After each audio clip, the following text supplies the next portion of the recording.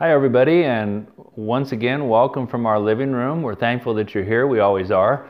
And we pray that every time that you tune in, that there's something that is said here, and not because of my skill or anything like that. We won't even talk about that, but what we do have is great confidence in the Word of God and the power of the Holy Spirit that works in this world and in the lives of believers, and is constantly encouraging us and teaching us. And so I pray that that's what takes place when you take your time to tune into these YouTube videos. If you've been with us, you know that there's been a question posed for the last 10 weeks now, and it is, what is the church? Today we're going to move into the second half of chapter 2 of the book of Titus, and it's going to be a church. The church is a people that are His very own, God's very own. And since we've been here for some time, I kind of wanted to do just a quick recap of really where we've been so far in this small letter. Now we know, I always want to clarify that while this was written by the pen of the Apostle Paul, we know that it is God's Word. Just as God teaches you or me when we're listening to a message or tuning into a YouTube video, we are being taught and moved by God's hand. And that's exactly what took place here. Paul wrote, moved by God's hand, to his young protege Titus, who we are told in chapter 1 that he was left on the Greek island of Crete to finish what was left undone in the church there. And so Paul then goes on to describe what the leadership should look like, what the teaching should look like, even the relational context of a church, what that should look like. And through that I've learned a lot, and I think there's been some really, well, of course, it's God's Word, so there has been some really powerful, important things that have been learned along the way. But today, as we move in then to the second half of chapter 2, as I said, Paul is going to make a shift. Because we know that in the beginning, we have a focus scripture that we've used for weeks now. In the beginning of this, Paul is saying, so the whole reason why we do the things that we do is that so that in every way we will make the teaching about God our Savior attractive, the church as a whole. We will do our work, we will do our job in order to make the teaching about God our Savior attractive, to make Jesus to look just as beautiful as He truly is, that we don't get in the way of a watching world seeing something that is diminished, and something that is less than the absolute splendor of a relationship with Jesus Christ. And so today I want to start just by reading that passage. If you have your Bibles open, and I hope you do, I always know that I've probably stumbled onto an important passage when I start writing more notes and more notes and more notes. And so if you could see, my pages are just full today. And so we are going to visit a lot of scriptures I'm going to refer to today. And so what you could do is attached to this YouTube video below is the outline. And so it will have hopefully have all the scriptures that I mentioned on there. So you could always go back and revisit it. And I hope you do, because it's not the power of any man speaking, but it's most certainly the power of God speaking to you through His Word.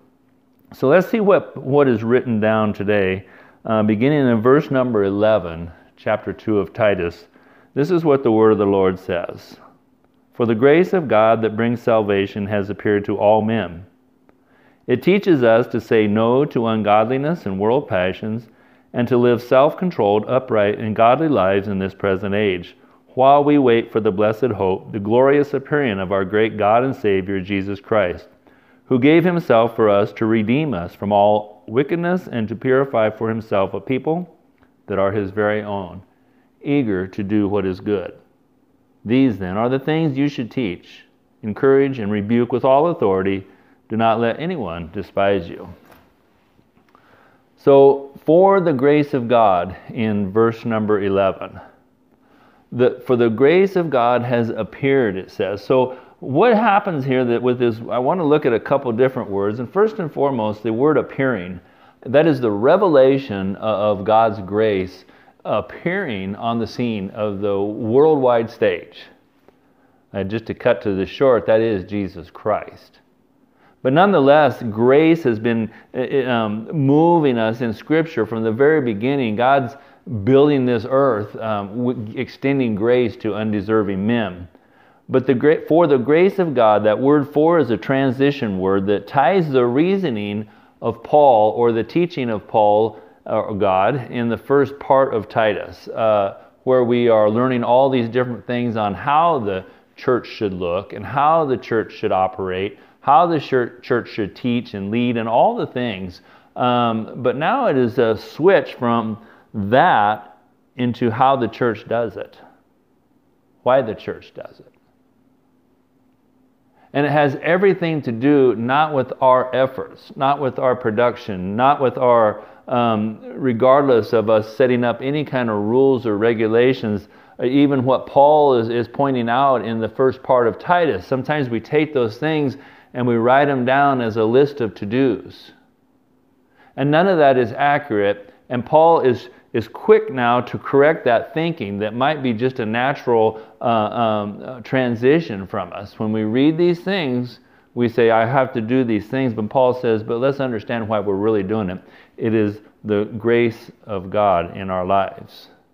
It's not that we set our minds to be better and kinder people, but it is a supernatural event that God has ordained in the lives of people. We are born again and we are set on specific paths to do good works. We look like the church, not because we are better or we work harder or that we're smarter or more talented, because God's grace has been revealed to us, sinners all. That word grace, the very definition of it says undeserved favor of God. How true is that? So there's a separation between the understanding of the revelation word, the general revelation that the Scripture talks about is in nature all around us. God's grace is a general revelation to the whole world, because without His presence and holding this world together, it would be gone. It never would have existed without God's desire to have it here. That's general revelation that all mankind, Romans says that if they ignore that, then they've ignored God completely. They've never desired Him. But then much more important, the separation that Paul is talking here is the specific revelation. John chapter 1 that says clearly that Jesus Christ was God incarnate. Verse 14 of that chapter says that He came full of grace and He came full of truth. John chapter 3 then says that we must be born again in the relationship that is not some sort of a head knowledge agreement that yes, there is a God. But no, it is a heartfelt knowledge of transformation that says Jesus Christ is the very grace of God and He's walked the face of this earth. Knowing God in that type of way is what brings the psalm writer, the hymn writer to say, amazing grace, how sweet the sound that saved a wretch like me. I once was blind, but now I see. I once was lost, but now I'm found. This sentiment, this understanding of God's grace and what it does in the lives of individuals, Paul writes about it in 1 Timothy when he was writing to another young protege of his. And this is what he has to say. Here's a trustworthy, and this is verse 15 of chapter 1 of 1 Timothy. Here's a trustworthy saying that deserves full acceptance. Christ Jesus, grace of God, has been revealed. He came into the world to save sinners, of which I am the worst.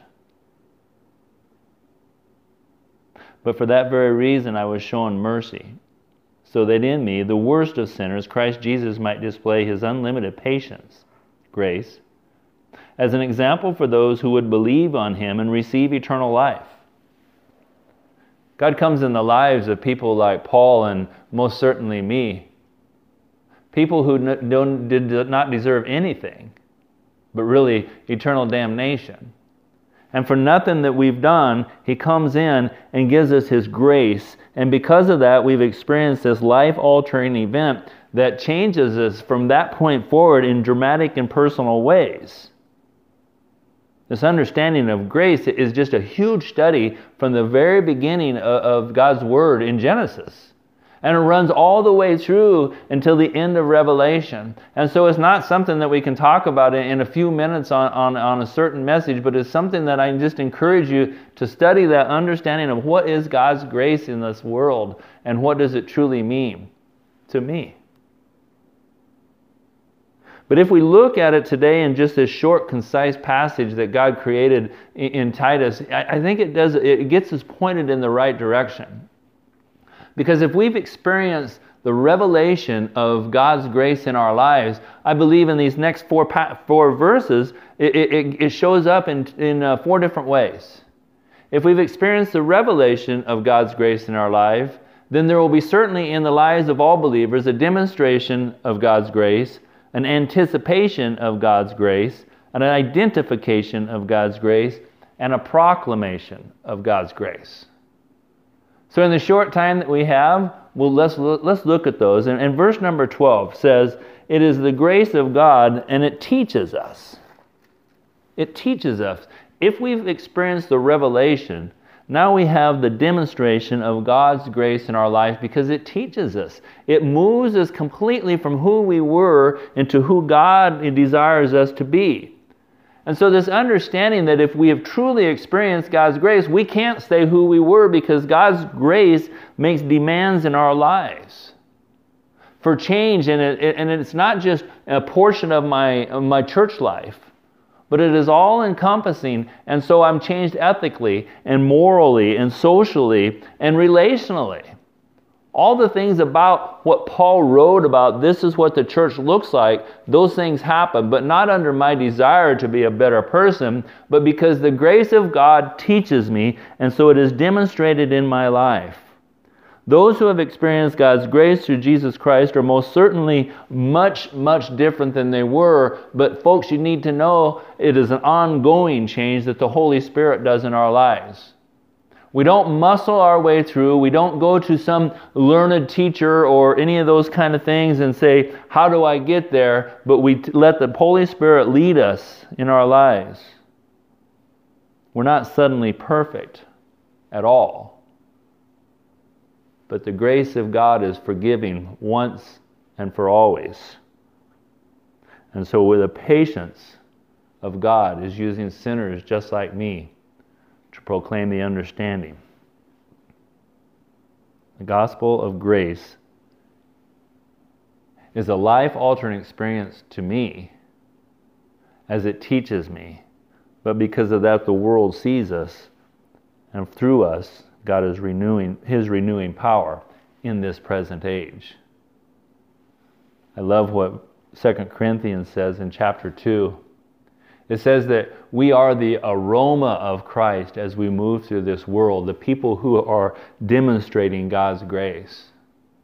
There was a time when Angie and I was out with a few of our friends who were believers as well, and we went to a restaurant, and we were talking just the things about when we normally talk about, most notably Jesus. We prayed before our meal, and the waitress came over and she says, "I knew you guys were believers.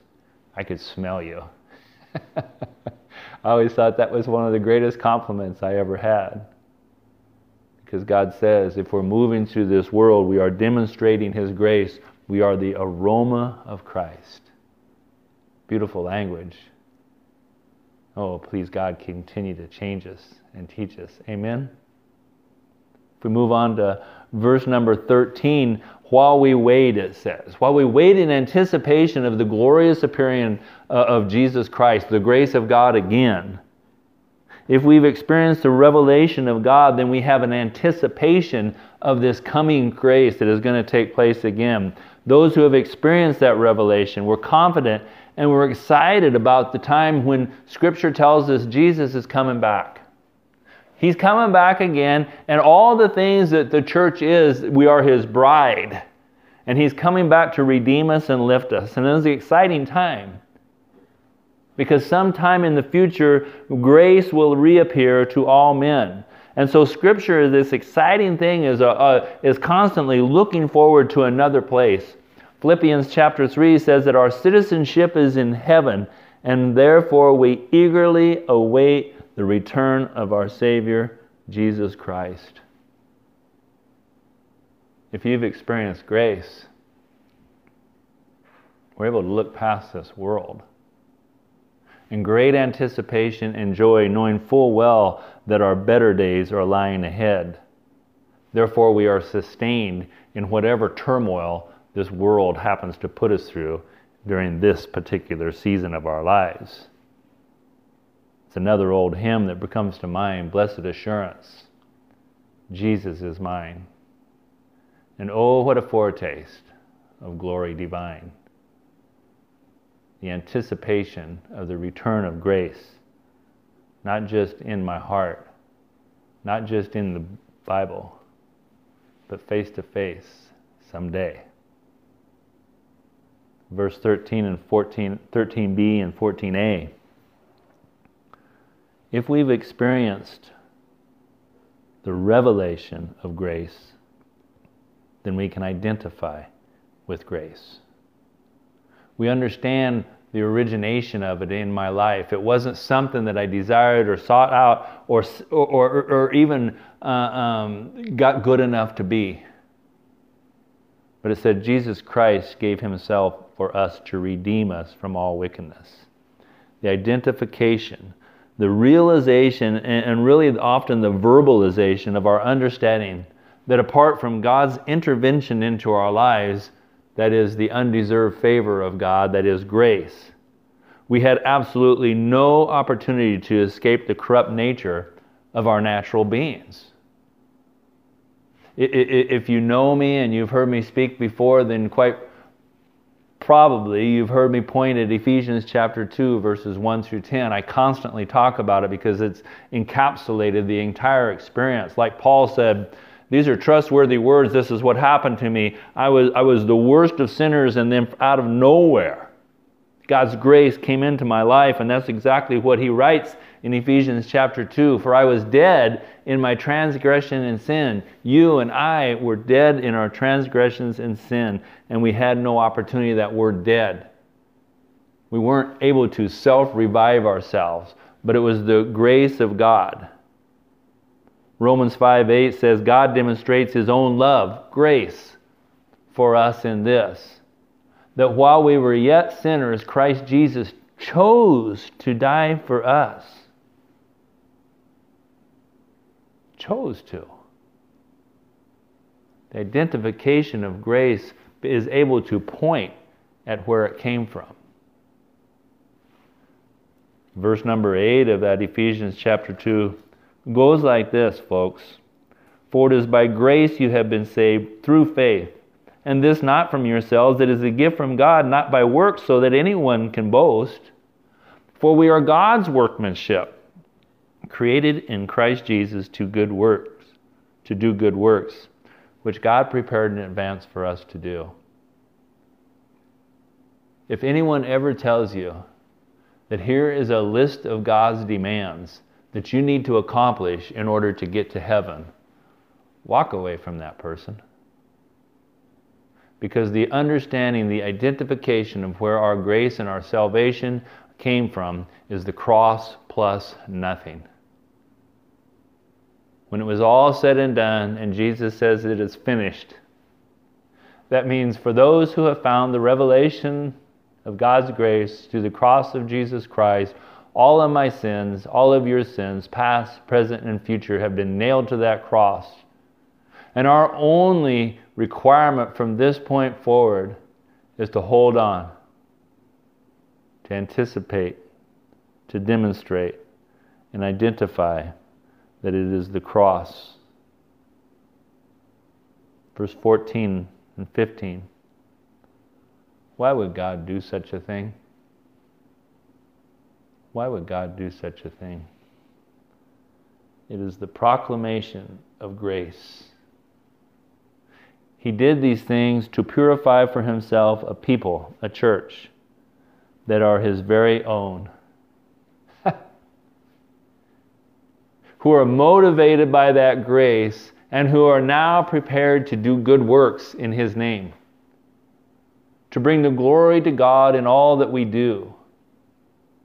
Remembering back when we first started this whole series, What is the Church? We made a great distinction and important, I think, a mindset that is not the building down the block. Church is ecclesia in God's Word, in the original language, and that means a people who are called out. Peter says in his writings that we are the royal priesthood. We are the church, prepared by God beautifully and ready to do good works. That is the proclamation of grace. Those who have experienced specific revelation of God's grace through Jesus Christ, we know the treasure that has been freely given to us, undeserved.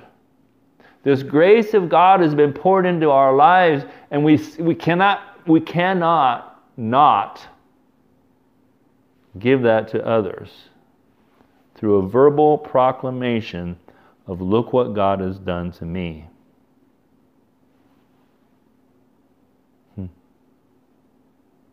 Verse 15. Paul summarizes these things. And he says, as the church, demonstrate God's grace. Anticipate that He's coming back. Identify where it came from and proclaim these things to a listening and a needy world. Tell them that salvation and forgiveness and the promise of eternal life has already come. For the grace of God has appeared. Man, what beautiful words. What beautiful, beautiful words that fall from the pen of Paul, from the mouth of God. My friends, the most important question that we could possibly ask ourselves is, do we know the salvation through the grace of God that has been revealed through Jesus Christ, the Son of God?